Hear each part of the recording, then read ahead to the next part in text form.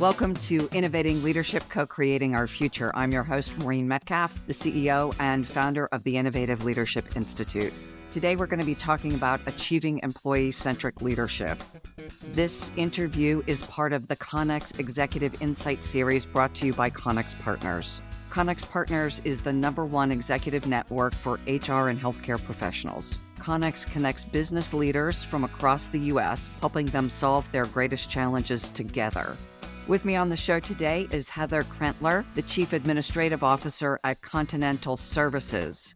So Heather, thank you so much for joining us. Thank you for having me, Maureen. I'm very excited about today's conversation. So let's jump into the content. Continental is relatively entrepreneurial as a company. What talent challenges did you have to overcome in an environment where everyone is struggling with talent challenges? I would like to start by saying I'm no psychologist, but I do think that the labor market today, more than ever before, is looking for control. Coming out of the pandemic, we all lost some sense of control. And I think that that is at the seed of this chapter of we're calling it the Great Resignation, the Great Shift, but whatever you want to call it, it's people exercising their control. And so one of the things that we experienced certainly was an increased challenge in terms of recruitment, an increased challenge in terms of employee engagement, and overall, how do you keep people inspired and innovating at a time when they themselves and the business as a whole is trying to survive? It's a very different line of thinking, and it's a hard switch to go off and on in the course of your day or your work week. So let's start with the challenges that we faced with recruitment. First of all, we were already having tough times recruiting certain types of workers even before the pandemic hit, particularly in warehouse associates, and servers. Those were two areas that were already a challenge. One of the things that we thought we had figured out going into the pandemic years was if we have these high turnover, high volume positions, then let's think about where is the pain in that for us? Is it in the actual recruiting process? Is it in the onboarding? Is it in the churn in the team with the turnover itself? So what we zeroed in on was two things. One, the rate of pay within recruitment needed to be adjusted. And two, we needed to streamline the onboarding process so that high volume onboarding was not such a burden on the existing team. We were mostly wrong. Tell me a little bit about your labor force. So Continental is very diverse and pretty vast in terms of its labor force. Pre-pandemic, we had about 1,800 to 2,000 workers that spanned everything from corporate team members doing HR, technology, finance, to route drivers, warehouse associates, culinarians, servers. We have a vending business. We have a yacht charter business. We are all things food related to the business communities that we serve. And so when you think about recruiting strategy, you have to have multiple strategies. The way that you will recruit for a dining location that is opening and all of the culinary talent that needs to be there will be very different from a new territory, a new vending market, for example, that you're going into. So we were generally speaking to the labor market in the same way, on the same media, in the same language, with the same sourcing strategies, the same recruiting process. That was something that needed to change. Coming into the pandemic, everything that was already tricky got infinitely harder. And so while rates of pay needed to be adjusted to lead the market in some cases, that still didn't cut it. That wasn't enough. It was a piece of the puzzle, but it wasn't the entire picture. And what we learned from that was while people would point to compensation as a reason for turnover, what we learned was they did that only because it was an objective metric. It was something that was very clear. You either were making more or not. But what we learned was that it was so much more subjective than that, and that we needed to look at the whole employee, the whole person, the whole experience, and really create engagement strategies and retention strategies within these subcultures across Continental. And they were not the same. One great example is our largest warehouse. We were having a high degree of turnover. And for many years, we had chewed on this concept of a Warehouse Warriors program. This was a bit of a homegrown initiative that had started about 5 years ago, initially just celebrating the values of that subculture and what it meant to be a star player on the team. Where that stands today is an entire program that has not only a values component, an incentive comp aspect to it, a career pathing component, and an entire overhaul of the physical space within that warehouse.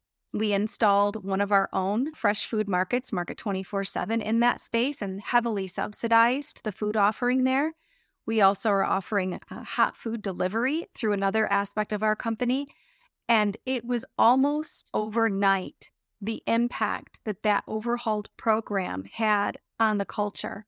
What we discovered was when you treat people like they are precious to you, they give it back to you. And the commitment and the sense of camaraderie that is now happening there, we've created a space for them to congregate and to connect and to feel that gratitude that we feel for them. I'm not trying to be dramatic, but it was truly overnight. And it was like turnover practically disappeared. So for the first time in my 5 years with Continental, that is not our number one challenge on the recruiting front. And so now what we are doing is taking that as a model and creating almost a playbook for the warehouse subculture to apply that in all of our other various locations. The most exciting thing about the whole program to me, though, wasn't my idea, wasn't HR's idea. It was actually the people's ideas. We got in there and through surveys and focus groups and a lot of listening and a lot of challenging our assumptions, got to the heart of what kind of a work experience these people needed and deserved. And so what we were able to deliver to them through deep partnership with the operators was the cultural experience that they had designed for themselves. And that's why it worked. It wasn't HR swooping in and thinking we knew what was best for the people because we'd read some book somewhere. It was just shutting up and listening and trying to package their vision. And the other piece was the way that the operational leadership and the HR team members came together. You couldn't quite tell who was responsible for which pieces of the program because everyone had their hands in it. And that is also overall the spirit of One Continental for us. It shouldn't be a look at me, look at what I did kind of a place. It's what have we done together. What is One Continental and where did that come from? About 2 years ago, we really started experiencing the pain of scaling a business that had historically operated different service lines very independently. And what we kept saying to ourselves was, why do we operate these independently when the clients are the same? The person who you are catering a high-end event to may be the same person who you are feeding in one of our dining locations the following Monday. The person getting that soda out of the vending machine, those are all the same people. And yet we're speaking to them as if they are independently separate customers, which is not the case. And so we really started coming together with this concept of One Continental as an ethos. And it's meant to eliminate exclusive thinking and instead lean into who are all of the people who may touch this customer or this client? And how do we make sure that from not only a service offering standpoint, but also a technology standpoint, it's a seamless engagement with us and they feel absolutely no disruption in service? It sounds like you then, at some point, took on a project of looking at the customer journey. Yes. And from that, were able to identify maybe some gaps and some realignments in your process. That's right. And the concept of, for certain clients, having a concierge who is dedicated to that relationship and who has deep trusting relationships with every operation internally, so that to the client side, it's one voice and everything else is in alignment on the back end.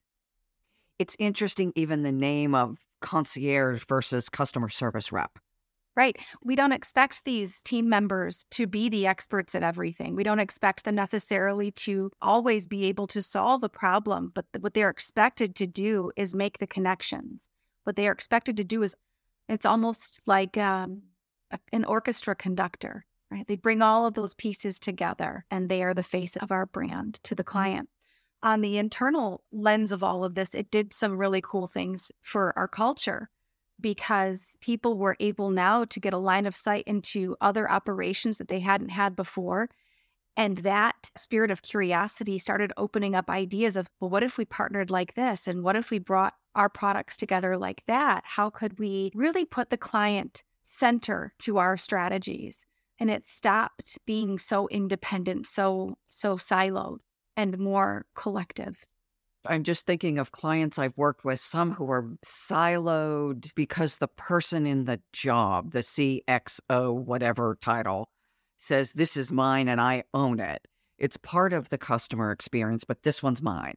How do you shift from that traditional way of leading, and we want people to take ownership still, to a collaborative approach where they feel both collaboration and I own my piece? That's a shift for many people. Yes, and it's a shift that started for us about 4 years ago. I credit our founder, Jim Barty, who urged us and led and championed this idea of cross-functional, cross-operational task forces.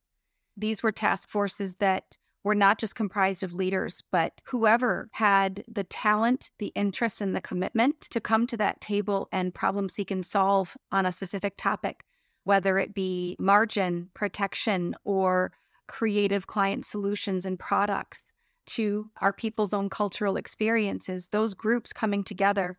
And here's the ticket: recognizing them, celebrating them. Suddenly, people who maybe had been used to, well, as long as I independently do a wonderful job, then I will be recognized. It shifted everyone's minds to, no, it's this group of people. Look what they did. And that's what we're talking about. People start to let go of having to carry it all on their shoulders, and they start coming to the tables and wanting to be involved in what's happening there. Does the comp change? Because it seems like, again, to drive behavior, while what you're pointing to is brilliant, I've often seen people play well with a team and then go back to their desk and still act in the same way they always did. You're moving them forward as the whole enterprise, and that's a different shift. Yes. So shared rewards matter. And so most of these initiatives, if not all of them, I'm going to argue all of them can be measured. All of them have a financial outcome, no matter how soft they may appear on the surface. And so we have done a very good job of calculating the impact that those groups have made and giving those shared rewards back to the players. But you're absolutely right. If you don't make sure that your incentives and your compensation structures are aligned with what you see as a priority, both in terms of tasks and cultural behavior, you will miss the mark.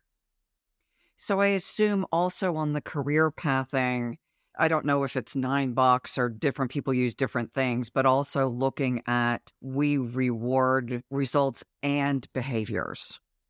Yes. Performance reviews are both related to people's, not just their output or their productivity, but their alignment with our values. All of our values are part of the performance review, and we do give feedback on each of them. You know, people joke about the values are in the conference room on the wall someplace, but I won't know what they are unless I'm looking at them, versus, do I give examples of customer-centric means X? Yeah. So we've all probably taken, whether it's the post office or an airline flight, and my luggage is lost and it's the middle of the night, and I call and they tell me how important I am. Like, it's midnight. I have been here for 45 minutes waiting for my stuff.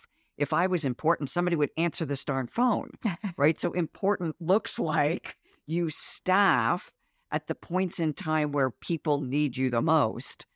I am making the assumption that you've taken values and translated them to behaviors that can be measured. That's right. The way that we bring those to life is twofold. One, we have a program called I Am Continental. It's been around for about 5 or 6 years now. And it has evolved like everything else in our business, but the intention of it is to celebrate, recognize, and contextualize or give examples of what do these values in real time look like? How do you recognize them? And who is exhibiting them? It is a peer-to-peer recognition platform. People nominate one another on the basis of how they have exhibited a value. And then we have quarterly, it's our version of an all hands called a Continental Connect. And in our Continental Connects, we share some of the top and most exemplary examples of people living those values. So it's just a constant reminder for folks of this is what it looks like. Let's never forget the importance of it. In addition to the performance review, every one of my team monthlies begins with two things. One, team brags, and those are always within the context of our values. So we sit around and brag on somebody. What did you see them do, and how does it relate to a value? And then the second thing that we do is fail forwards. I will admit it's pretty infrequent that we can articulate the forward aspect of the fails, but that's really not the meat of it. The meat of it is showcasing vulnerability and celebrating calculated risk. And that is where the real juice is. How do you celebrate it? I'm imagining, again, this is a cultural change, because the first time you do this, probably no one wants to stand up and say, this is what I messed up this week. I usually go first. Okay. But what I will say to all of the leaders who are listening, we have a golden moment right now. Thank you, COVID. Actually, this is one good thing to come out is it changed the game. And so any leader who maybe felt like they need to seem like they've got it all together and they have all the answers, the fun of it now is none of us do. So it's a great moment to laugh at ourselves and showcase to our teams, listen, I thought I had it figured out. Here's what I learned. I didn't. Who wants to help me either fix the mistake or try again? And it just brings a spirit of levity to the conversation. It makes the space a lot safer for people. When my folks goof, they don't try to hide it. In fact, I usually find out after it's already fixed and maybe even has already been leveraged for something better. There's just that sense of, I can own this and not feel any shame associated with it. And I can really lean into it and feel good about it. You know, one of the conversations we were having yesterday is the idea that good leadership is not the traditional somebody broke something and I as the leader have to run in and fix it. But exactly what you've said, that somebody broke something and they fixed it. Yes. All I need to know is, yes, in fact, it broke. Yes, in fact, it got fixed. Are there any implications? And what consequences do we need to manage? What changes do we need to make?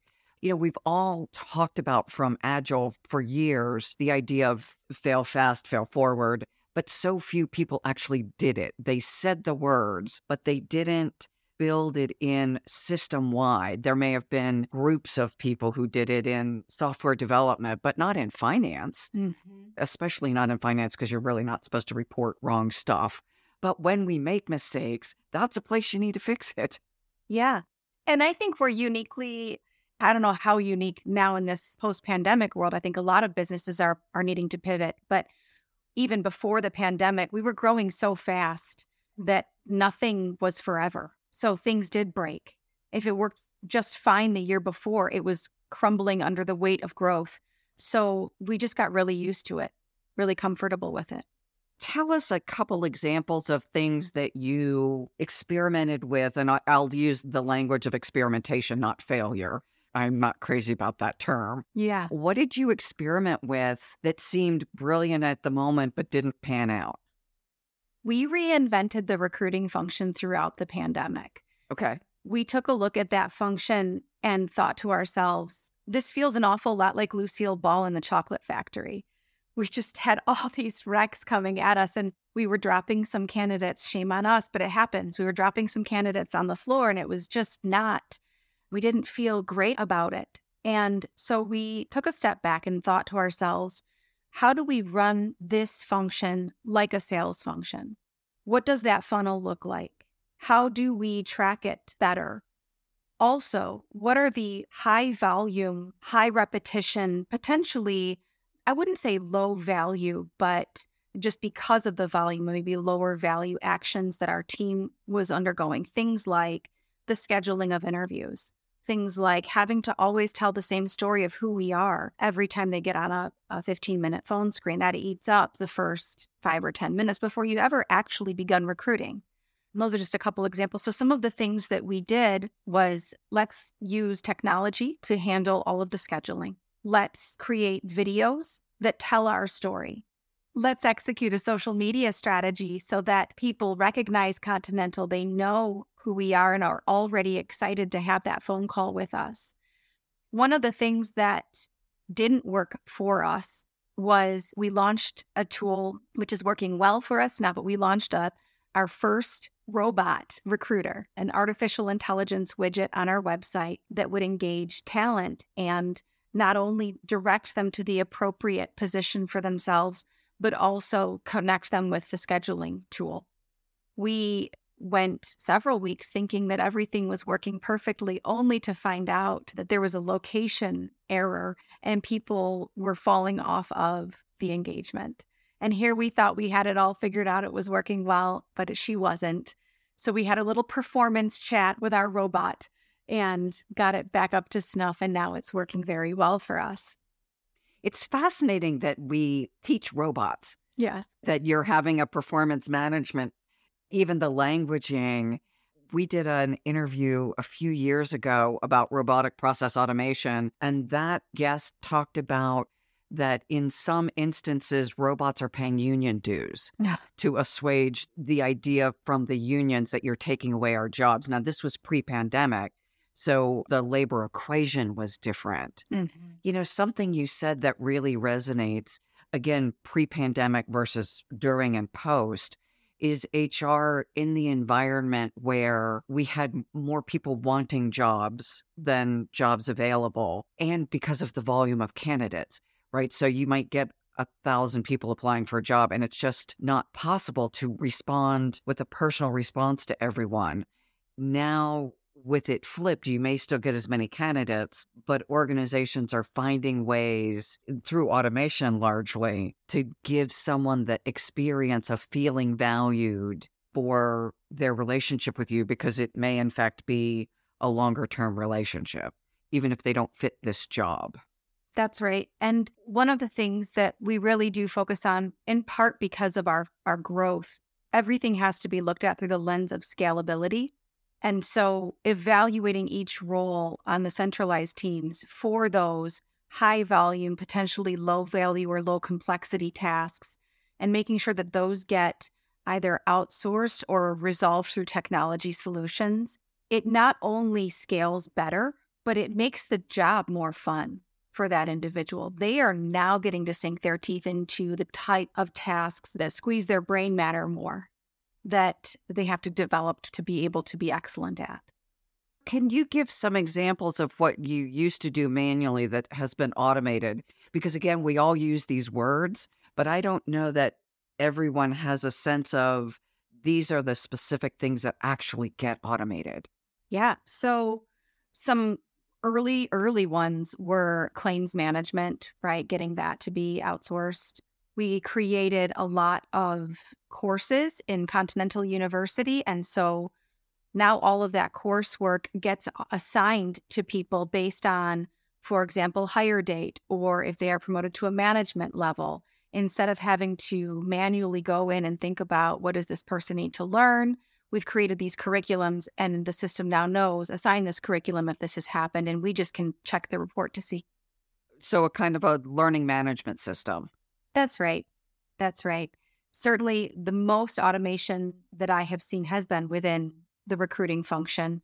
Everything from navigating candidates through the consideration funnel, through artificial intelligence, to using calendar and scheduling services, to text, whether it's engaging candidates through automated text dialogue, to there's an entire lead generation science that goes behind our social media strategies in terms of those campaigns. And so now what our recruiters are doing is really focusing on that lower end of the funnel and having richer conversations with candidates about their careers and what it would mean to be part of the team rather than all of the other things. Are you more transparent now with what a career might look like. So can someone go on your website and say, I'm applying for a warehouse position. I want to make sure my values align with what they deliver. I want to see what my career is going to look like. It seems like people are taking more ownership of this rather than I just want to get a job and get paid. And then you'll tell me, I want to now be in partnership with you. Yes, it gets back to that topic of control. People want to be designing their own careers. And even if someone doesn't want to see their role necessarily change, they want to also be sure that they get to shape their own experience in that role, even if they stay in it for a dozen years. So we did just relaunch our website. Our marketing team has been exceptional at telling our story, and that is a big piece of the story that we're telling people. We have a lot of individuals in our organization who have been with us for decades, who started out in one role and have found their way either straight to the top or side to side and experienced different parts of our business. And they have a great breadth of understanding. So internal mobility is one of the KPIs that we track. We have something called shared staffing in our organization, and it can be as high as 300 to 500 individuals given the season. And those are workers who really are sort of gig workers, on-call workers, and it's sort of on their own terms. They have the opportunity to accept or decline shifts within our event group, and we try to market to them and say, you've been a wonderful on-call team member for us, but we have this entire other landscape of opportunities if you'd like to take your career in that direction. So is the on-call thing almost like an Uber app where you just put it out and you get whatever bid? Can they bid you up? I won't take it for $50, but I'll do it for $100. So very similarly, they cannot bid you up. The rate is the rate. The rate is how that particular shift has been budgeted for. But there are tiers of participation. And so they can do anything from being that super flexible on my terms when I feel like it worker to very dedicated core team members who we will say, if you're going to commit to us in this way, we're going to commit this many shifts, this many hours, and this level of compensation to you. It is more valuable to us to have, if we can plan on your commitment, so we're going to pay you for that commitment. We're also going to train you, and you will gain skills and knowledge in the service industry that someone who has a more casual interaction with us may not get access to.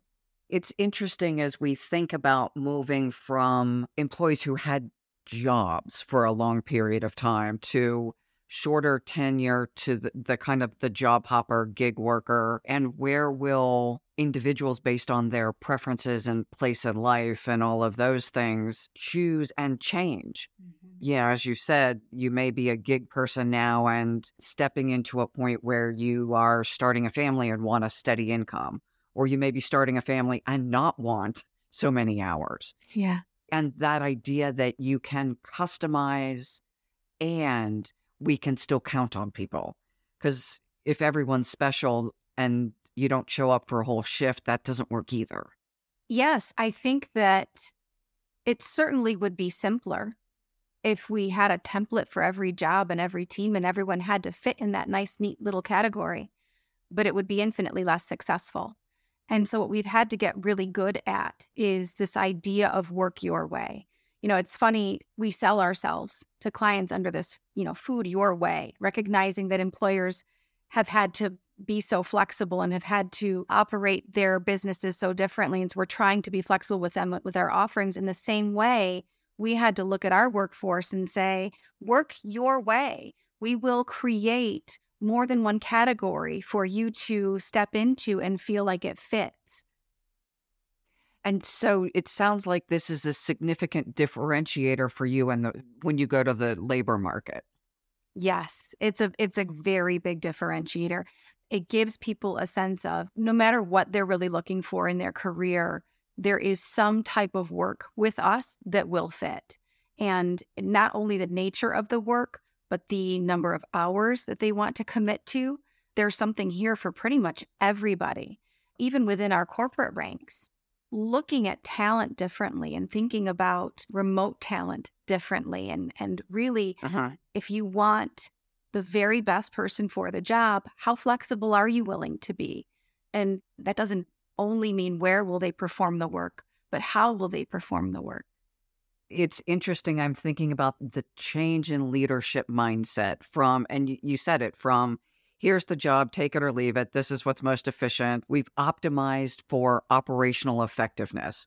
And that means we put as few people so we don't have to manage all the people stuff, to optimizing for employee engagement, which is just a different equation entirely. My assumption is a different culture, a different leadership approach. Like you talked about fast growth. Have you had a turnover in leadership as your mindset shifted and as your culture shifted? So thankfully, we have not had turnover in leadership, but it was definitely working muscles that had not been worked in a while for folks, or maybe even ever. New skills had to be learned. There was a lot of limiting thinking going on, assumptions being made around how does one lead throughout the pandemic? How does one manage? What does it mean to be productive? And so we had a lot of really healthy debate at the leadership level over the last 2 years around each of those topics.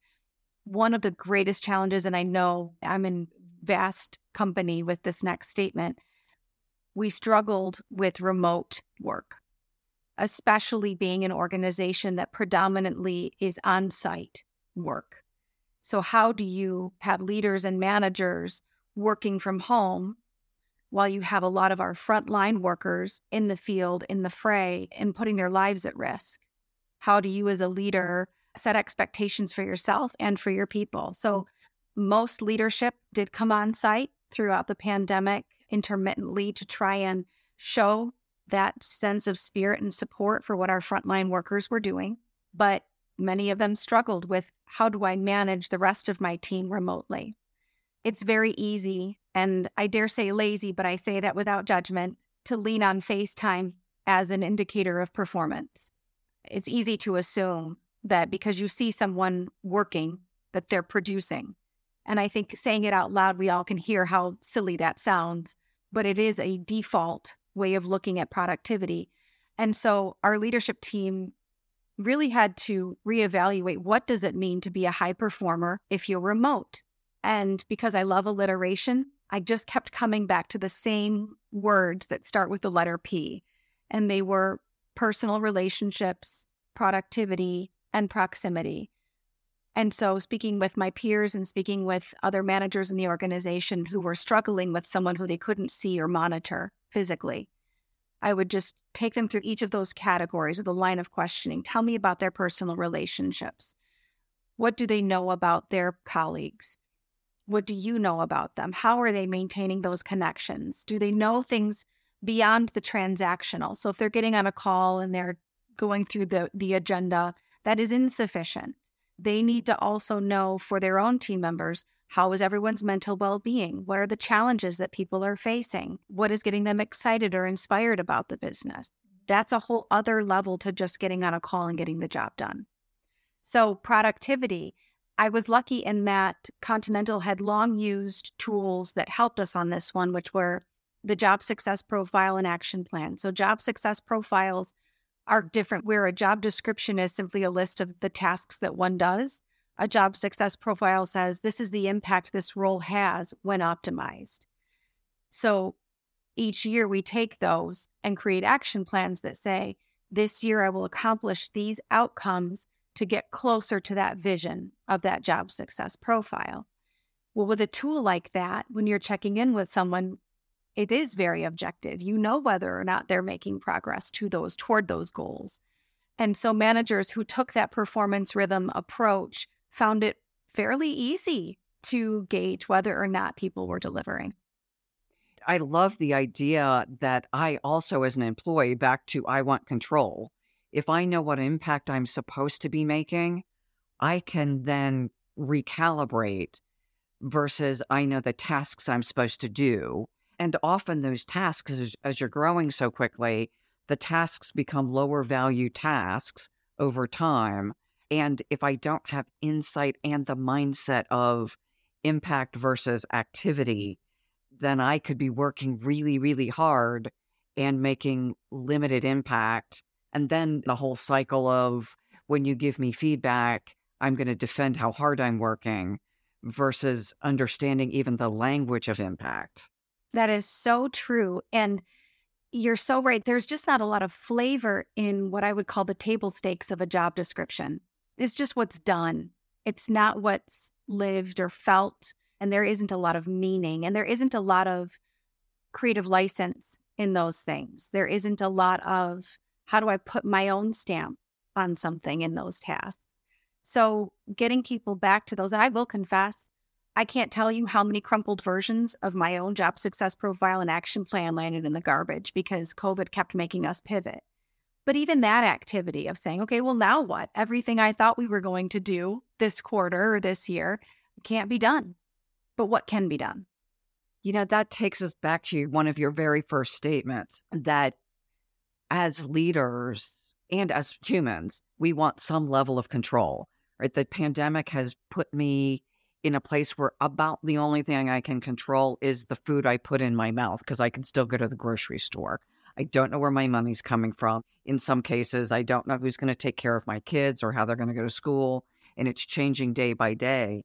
The fact that you can control the impact you make in the world, yes, aligned with your values. I think that's the other piece is the organization has clear values. It encourages me as an individual to ask, am I aligned with these values? It sounds like the values are around the impact food has on people's lives and health and those things.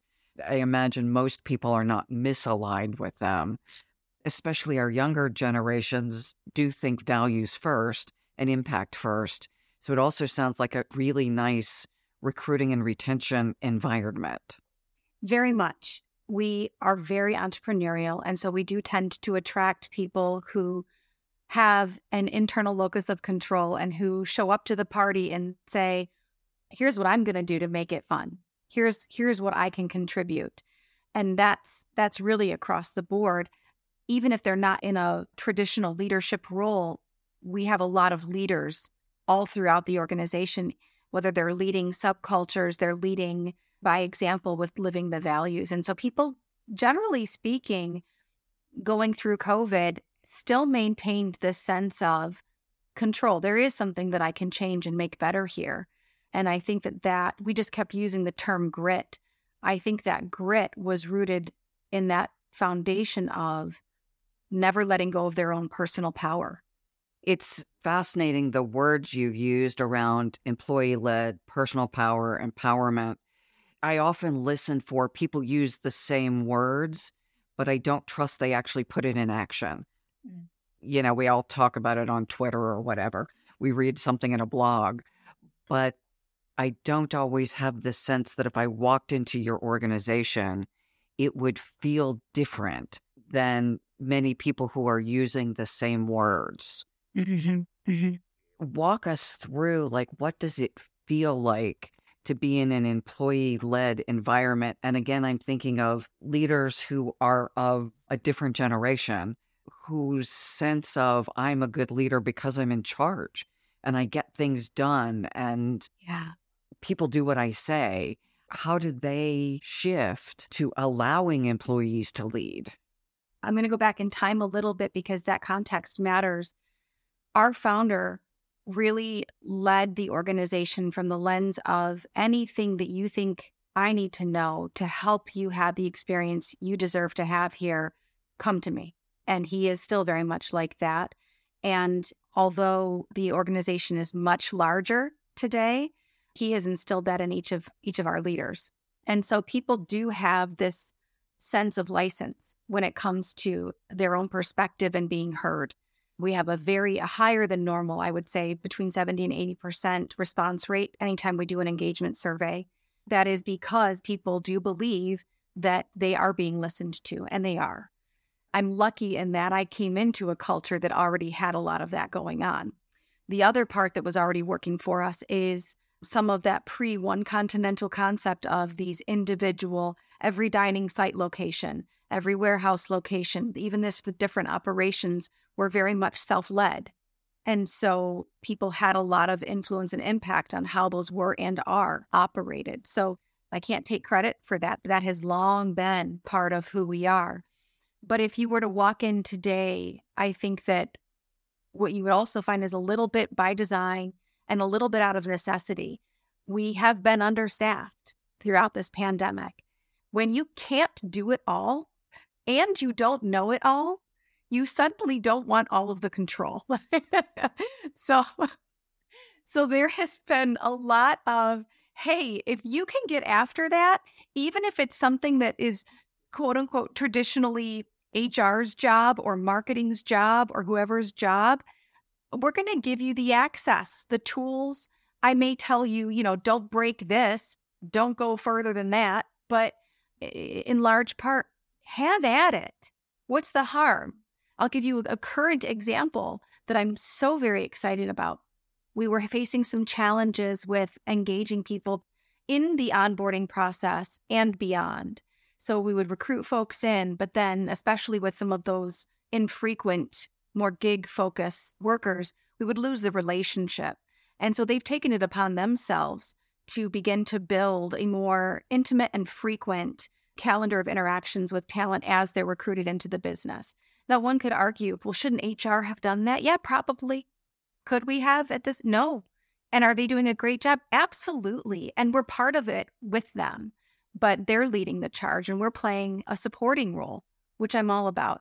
We are working to maintain and amplify a culture of no blame, no claim. We use a framework that looks at organizational vibrancy. The value of the framework is at one level of vibrancy, I can do my job and deliver the tasks. At the next level, we're growing and developing. At the third level, we're reaching our ultimate potential. And the only way to get to that top level is by things like you're talking about. Everyone is respected for their ability to have good ideas all the time. Now, certainly, everyone also has bad ideas on occasion. It's not that we're going to take every idea everyone has. The only way we get to our best is that we don't have the department of special smart people and then the rest of them. Right. We trust that people across the enterprise, we hired them because they're good, whether they're in a gig role or a full-time role or a senior executive role. But your senior execs aren't going to understand the lived experience of a gig person who can't show up because their sitter just canceled and they'd have to leave their child in the backseat of the car while they're serving. And these are real experiences. I'm assuming your founder is either beyond the age of raising babies or can afford childcare. I'm assuming also some of your team can't. And those aren't value judgments. That's just demographics. So good ideas are going to come from your gig people on some employee experience stuff and some customer experience stuff that no one else will have. That's right. And it is that humility as leaders of recognizing that the best ideas come from the people living the experience, the people closest to it, instead of being the designers of those solutions, being the facilitators of those solutions and the champions of them where appropriate. That is what we're really focusing on, because this is bigger than us and we can't do it all, and we shouldn't, more importantly, do it all. That's a really interesting point rather than the should have come from HR. No, actually, because everyone gets to own good ideas. And the celebration of, hey, we just implemented something that we didn't come up with. Yes. That is a win, not a, and I know I fall into this, I should have come up with that. No. That's just going to limit me. And I want to be the owner of all good ideas too, secretly, Yeah. We have to get rid of that. At any time we sniff that, we call attention to it. And, when you really think, I always ask the question, what's the worst that's going to happen? Right? And how are we going to know if the worst is happening? There are always metrics. We are always going to know before something devastating occurs. So let's all relax and let everyone have some fun with these solutions. And there's a level of ownership that comes with it too. There's a level of commitment, a level of buy-in and dedication to making it a success when you have the people closest to it invested in the design process.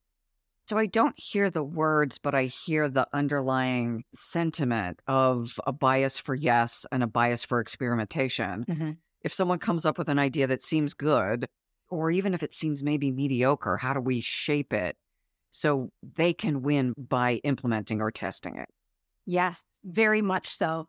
And just this week, actually, I had someone set up some time for me in the organization who I don't have a ton of direct contact with, but she had taken it upon herself to design a solution that affected a totally different operation in the organization, which she was excited about. And my role in that was simply to help her think through, number one, how far upstream with her problem did she go? Let's make sure we're not just addressing symptoms.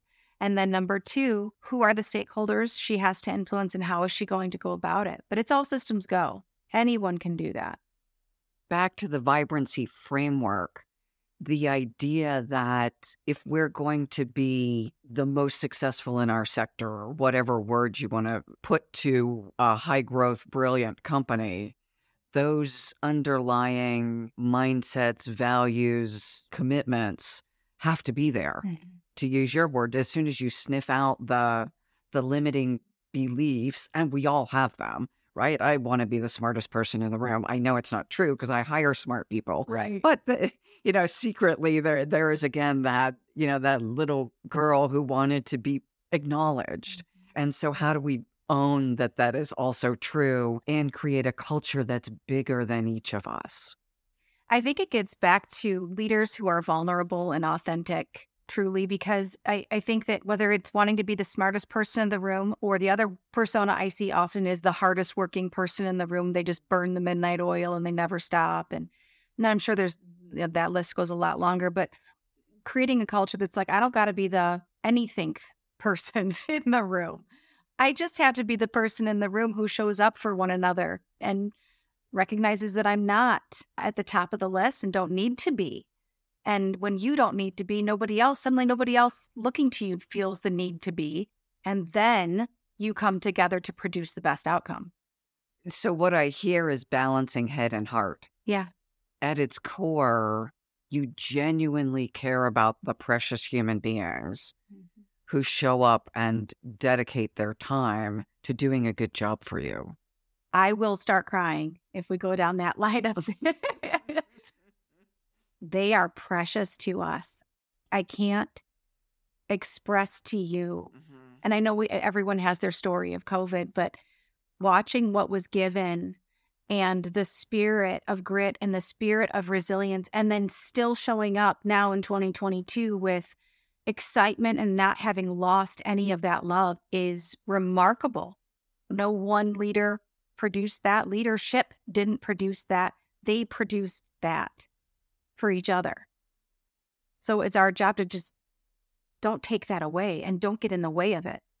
One of the phrases I've heard is we don't have to engage people. We have to stop disengaging them. Yeah. That many people are, by their nature, they want to show up engaged. They want to do their best because that's more fun. Mm-hmm. Having a governor put on my car makes my car less fun to drive. Similarly, putting a governor on my essence makes it less fun to interact with other people. I'll share an early mistake that I made that we're rectifying this year to the tune of what you're saying. When I came into the organization, we had pockets that were doing a very good job of investing in what I'll call social connection activities, whether they were learning opportunities or just having fun together, bowling, partying, whatever it was. I came in and I thought, that's great. But let's look at the rest of the organization. We have these deserts of engagement and celebration. So let's pool the funds. Let's make sure that we are consistently celebrating folks across the board. And so we created a program and we felt real good about ourselves. Everyone's getting the same amount of funding per person and same themes each quarter and the same types of activities. And I mean, it was like meh. It just didn't produce. And so this year, we're going back to the drawing board and we're saying, right line of thinking in terms of investment per person, everyone should have that. But let us push those funds as far into the organization, and what they do with those and how they choose to celebrate one another should be very customized. And yes, we can still hang on to these cultural touchstones, but everything else let go. It's interesting how you're balancing the One Continental with the customized experience. Because as much as you say one, you've just given an example of where really it's about the specific group who is unique. And in other cases where you're touching customers with a concierge who is shared. And that's that filter of scalability, right? So with growth, we knew coming into high growth years that certain amounts of system, framework, structure had to be put in place and applied consistently to bear the weight of what we were going to be. But sometimes we went too far. And so always asking yourself, hold on, is this meeting that filter of scalability, or have we gone too far? Are we making it about ourselves? Each of us has a set of assumptions about what will allow us to scale. At the Institute, we're in the process of that. Where are we putting structures in place that will make sense, and where are we putting structures in place that will constrain us? Mm-hmm. It's an experiment. It is. We'll know it when we see it, and we'll know it when it doesn't work. Yep, that's so true. And it does test all of our preconceived notions about what good looks like. Yep. And how quickly we can change when we get it wrong. So Heather, as we're ending, for our listeners who are your peers, what do you want them to take away from this conversation? What do you wish that they would do differently so that the precious people working for them have a good experience as well, like your folks do? I would say let go of the pressure and the responsibility of feeling like you have to know the answers and that you have to design the solutions all of the time. As leaders, that we carry that burden almost like martyrs at times, and we beat ourselves up when we don't have the answers. Let go of that and find better methods to listen to your people and empower them to design their own solutions. Beautiful. And you've given brilliant examples of how that actually works and where you're balancing employee-led and still delivering results and still having fiduciary control, and the things that leaders need to do, they're still doing. It's not a complete employee control free-for-all.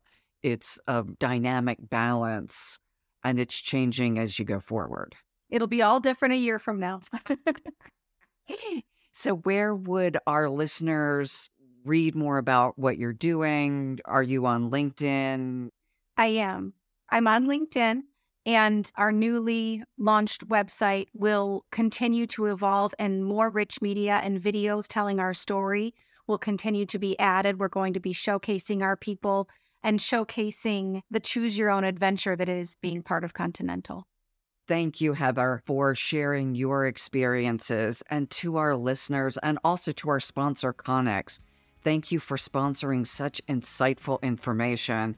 To our listeners, I encourage you to think about what is Continental doing that you could apply in your organization. And I want to thank you. We're all navigating this environment of uncertainty, and each of us gets to show up and do our best and make mistakes and get back up and learn and continue. And what we do as leaders ripples through the entire ecosystem. So thank you for your leadership, whichever seat you sit in. We look forward to seeing you again soon.